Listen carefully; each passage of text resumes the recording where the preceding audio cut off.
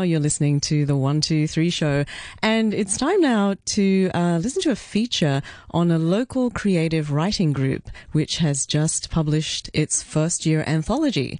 Our 123 show reporter Andrew Dembina talks to the founder of the group, which is called Write or Die, and one of its regular participants. Let's take a listen. Each morning before the sun, I dress quickly in a stupor, peel the door open through the sticky morning air, and take my leave down my green, jungle-covered hill towards the beach, noting the quiet beauty that surrounds me. I've been here 2 years, and the feeling is the same each morning. Most of the island is still fast asleep. It is, after all, only 5:30 a.m. But down on Main Street, the only street, stallholders are already setting up shop, throwing open doors, pulling out crates of fruit and wine, unfurling awnings.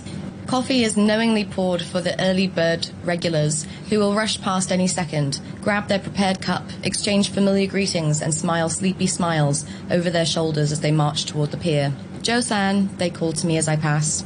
A nod or two, occasionally a crooked smile to accompany their friendly hellos. Stifling yawns, I nod and return their greeting. "Joe-san, Joe-san." At the beach, the sun has not fully risen. The sand is taking on its brilliant white in the dawn glow. Waves of unwanted flotsam, arrived during the night on the southwesterly winds, are masked by the shadows of the trees at the edge of the sand. I let my eyes linger, but am soon distracted by the clattering of paddles and the heave-hoing as 6 friends launch an outrigger canoe into the sea. Soon we are up to our waists. The water is strangely warm, a tepid bathtub. Nevertheless, I am now nearly awake. We take our first strokes in unison, our rhythm and speed set by whomever has been honored with the front seat. Getting started is always the hardest part. Stiff, sleepy muscles pushing against a wave. A metaphor for life? As we gain momentum, it's easy to get lost in thought. My limbs have warmed up. I feel more agile now, definitely more awake. And yet things go through my mind like the waves beneath me. That was part of Hello, Hello by Chloe Grimmett, founder of a local creative writing group that's just celebrated its first-year anniversary, with a slim volume of prose, poetry, and even an excerpt from a film script. I asked her what prompted her to start this regularly meeting community. It was quite a natural process, actually. I moved to Hong Kong 2.5 years ago from London.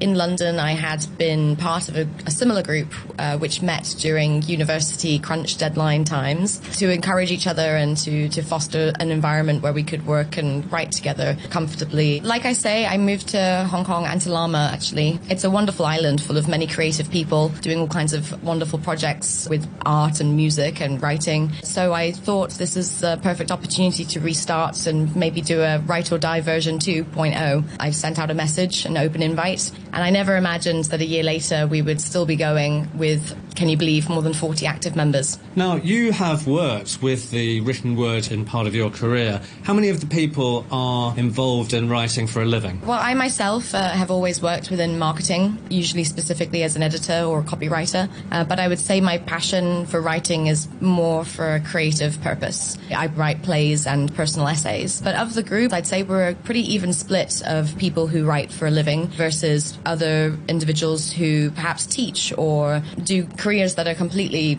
not related to the written word or even spoken word. So to the listener, I should declare that I joined this group myself last November, although my attendance may not be noted within the group as the best. Chloe, back to the group. Is one intention, as we mentioned the first volume of Write or Die is out, to work towards producing a book annually? Yes, that is the hope, mostly because the general reaction to our first collection has been very, very positive. I've had lots of compliments from people about the content and about the breadth and diversity of the different pieces that have been included. So definitely, and amongst the group as well, there's been so much enthusiasm and energy around the idea of being included in a self-published collection annually. So what would you pick, Chloe, as examples of the diversity of writing that a reader can enjoy from this new paperback? Wow, well, there's so many to choose from. I'm so proud of the first collection because I feel like it's very representative of the group as a whole. Within the group, we have essay writers, we have script writers, we have aspiring novelists, bloggers, poets, Of the different genres that are written about, we have sci-fi enthusiasts, romance writers, comedy writers even. You name it, we have it. And the book itself represents all of those different interests. And during a Write or Die meeting, there's writing and then sometimes there are readings. I speak from experience. How hard do people weigh in to their peers' writing? What I really love about the community that we've built in the last year is that there's absolutely no judgment and there's absolutely no obligation to give more of yourself than you want to. We have a few members who are very outspoken, although kind. We have some shyer, more timid members who perhaps aren't willing or able to share what they've written yet. And that's okay too. It's not about participation points. It's about what the individual gets from being part of this community. You can be a member for a year and be largely silent or non-committal or, not attend as much as you would like or be able to. And then a year later come to the group and say, hey, I've been working on this project. What do you guys think? We're always open-minded and our door is always open. It's a community to encourage and to foster a sense of creativity.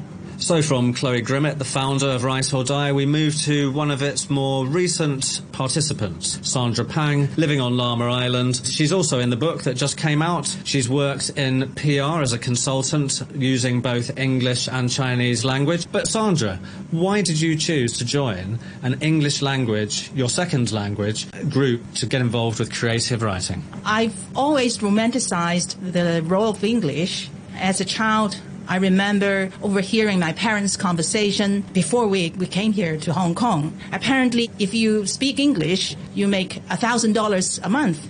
And at that time, my father, as an engineer, was making 54 yuan as a monthly salary. So that got me glued to English studying. And then later on, when I was here having my first job, we were bombarded with advertising campaign from South China Morning Post talking about language of success. And then much later, more recently, I associate English as a language of more liberal expression. So I started reading a short story about my childhood to a friend of mine, and she heard about my plan to begin writing more formally. And so she said that, why don't you become a member of a writing group that I'm a member of? And that was Write or Die, of course, which we're talking about today, based on Llama Island. Had you ever joined any groups to write creatively in Chinese? I have not. That's probably another reason why I want to write in English. I have many friends who can help me if I write in English, but if I write in Chinese, I have fewer friends. They're all very good, very savvy about money making, but not good editors. So I went to join Write or Die sessions, and I thoroughly enjoyed that because that really got me writing. I did 500 words in the first session. Then I was able to read it out, and I heard some comments and suggestions which were really useful for me. I wrote 500 words about my childhood, something I'm familiar with, make it easy for me to start with. I got to understand what interests people. Another theme is life on Llama through the lens of dead people. Through the lens of dead people, you say? Well, having lived on Llama since 1999, I have a good collection of dead people. They're interesting people in some good ways or bad ways. Everything I recollect helps to bring out how life is on Llama, of this diverse society. So some of these characters or people that you knew, you've tried to tap into their perspectives. That's right, and I have a lot of that, the good archive to work on. So Sandra, let's hear an excerpt of one of your works. What are you going to read us? I'm going to read something about my childhood, but it's more about what money used to buy during the 70s. It was the summer of 1970 in Bangbu, a county in Anhui province. The engineering unit my parents served had been relocated there from Beijing. Staff from the unit all participated to crank up their work building with bricks they made on site. Papa, an engineer, was among them. Beyond this building were blocks of brick houses of the same grayish color as the one we lived in. We were surrounded with yards that staged cockfighting and running hands crackling out coarse cries to break news about the arrival of an egg for the next morning. Bicycles were luxury. Each household had one parked by the front door. Papa owned a second-hand, low-seated model, not very flattering, but at 20 kwai, it was almost half his salary. One day, Mom came back from a work trip to Shanghai with 2 super purchases of her lifetime. One of them, a mirror, took up most of the wall it leaned on, reaching just below the ceiling. The white frame was embossed with bronze plant patterns, different from the revolutionary designs I was used to. I'd come from Hainan Island, where you were supposed to be rough and progressive. The patterns were too smooth, too eye-pleasing. Staring at the mirror, it showed the reflection of Mom's red scarf haircut, all the way down to her brand-new plastic flip-flops, a modern material of the day. 70 kwai. Papa frowned over the mirror, but he didn't complain about the image it bore.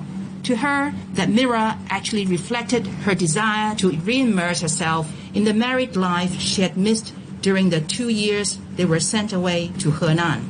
Right, well, two very different pieces of writing there that we've heard today from two members, one member and one founder of the Write or Die group on Llama Island. Thank you, Sandra Pang. Thank you, Andrew. And thanks, the founder, Chloe Grimmett. Thank you, Andrew. And if you'd like to know more, we're on Facebook under the very elusive name Write or Die Facebook page. Or for copies of the anthology or more information, please email us at writeordiehk@gmail.com. And that was Chloe Grimmett and Sandra Pang of the Write or Die Creative Writing Group. Very interesting there. And obviously a lot of creative talent on Llama Island. And they were talking to 123 show reporter Andrew Dembina. So Andrew, looking forward to maybe hearing or seeing some of your writing as well.